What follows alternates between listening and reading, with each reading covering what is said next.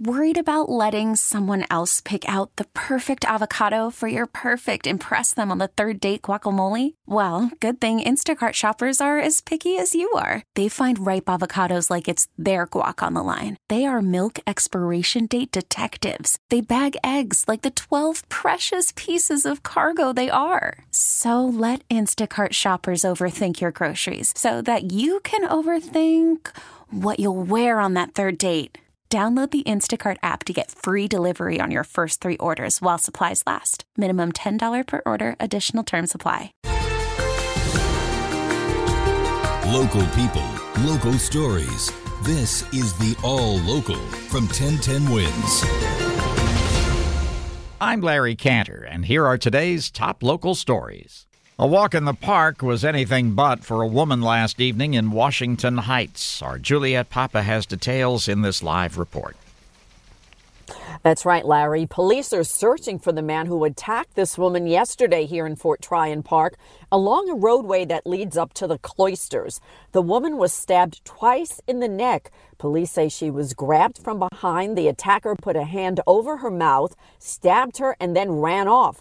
He did not say anything to her, and she could not get a look at him or figure out what exactly he used to attack her. 2 Good Samaritans found the woman lying on the roadway, one of them a doctor who was able to administer aid. She was transported to St. Luke's Hospital. Now, the roadway here leads to the entrance of the cloisters. It's also a spot where you can park and check out beautiful Hudson River views. This occurred at around 6 p.m. It was still light outside, and there are generally tourists here and visitors in and around the area. Juliet Papa, 1010 Wins, reporting live from Fort Tryon Park. Police are asking the public to help them identify the man who punched a 71-year-old woman in the face, apparently for no reason. It happened almost 2 weeks ago on New York Avenue in Prospect-Lefferts Gardens, Brooklyn. This daylight attack just a few blocks away from an NYPD precinct house, in fact.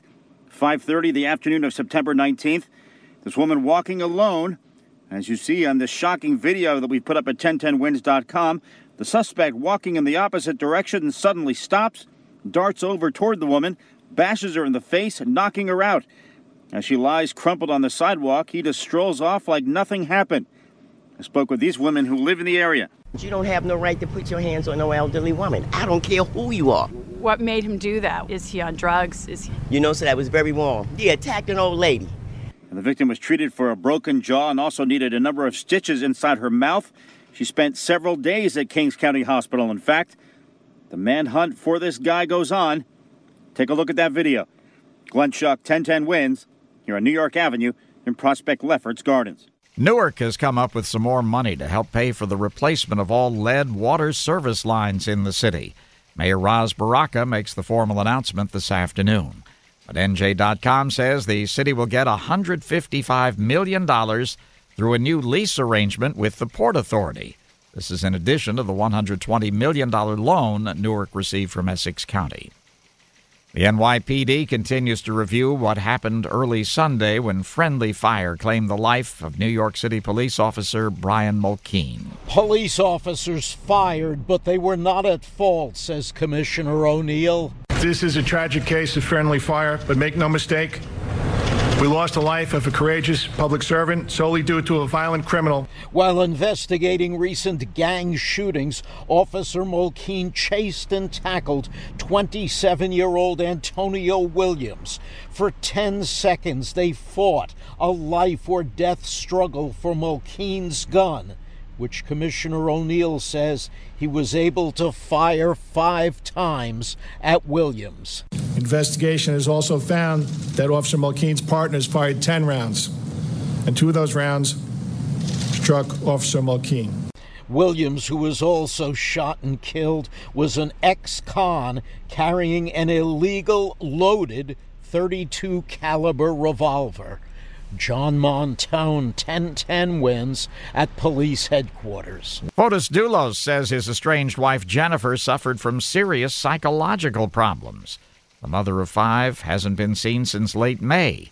Fotis Doulos is charged so far with evidence tampering and hindering prosecution. His comments came in an interview with a Greek media outlet. He is originally from Greece. His attorney says the interview did not violate a judge's gag order. He's asked for an appeal hearing on that order. The pastor of St. Christopher's Catholic Church on Staten Island confronted a man suspected of breaking into a donation box. Reverend John DeLaura tells the Advance the man was caught on surveillance cameras, and he asked him what he was doing, and then the man ran. Police were able to catch him. He's identified as 38-year-old Nicholas Williams. He's charged with petty larceny. The NYPD is hunting for a man caught on video punching and stabbing another man on the Lower East Side. It happened Sunday night in front of a deli at Madison and Rutgers Streets. The victim was able to walk to New York Downtown Hospital about a block away. He's listed in serious but stable condition. No word on what this was all about. You can see the video at 1010wins.com. The head of the New York chapter of the NAACP, Hazel Dukes, has some advice for City Council Speaker Corey Johnson. Back both bills. Johnson is all for a proposal to ban flavored e-cigarettes, but he's on the fence about a proposal to ban menthol-flavored cigarettes. Dukes notes that the tobacco industry for decades has aggressively marketed menthol smokes to communities of color, and every day the menthol cigarettes are available, she says dozens more addicts are made. Johnson was a longtime smoker who is using an e-cig in an effort to kick the habit. Al Sharpton opposes the menthol cigarette ban. He says the legislation doesn't say how police would enforce it. A federal judge in New Jersey has dismissed a lawsuit filed by a former school superintendent against the Holmdel Police Department. Thomas Tramaglini is the one who admitted defecating under the bleachers at a high school near his home. He was suing, seeking $1 million, claiming the police unlawfully released his mugshot. The case received national attention. Tramaglini was given the tabloid nickname Pooperintendent. He worked for the Kenilworth School District and ultimately resigned his position. Thanks for listening to the All Local from 1010 Wins. And for the latest news, traffic, and weather, tune to 1010 Wins. Visit 1010wins.com or download the radio.com app to take us with you wherever you go. We get it. Attention spans just aren't what they used to be. Heads in social media and eyes on Netflix. But what do people do with their ears? Well, for one, they're listening to audio. Americans spend 4.4 hours with audio every day. Oh, and you want the proof? Well, you just sat through this ad that's now approaching 30 seconds. What could you say to a potential customer in 30 seconds? Let Odyssey put together a media plan tailor-made for your unique marketing needs. Advertise with Odyssey. Visit ads.odyssey.com.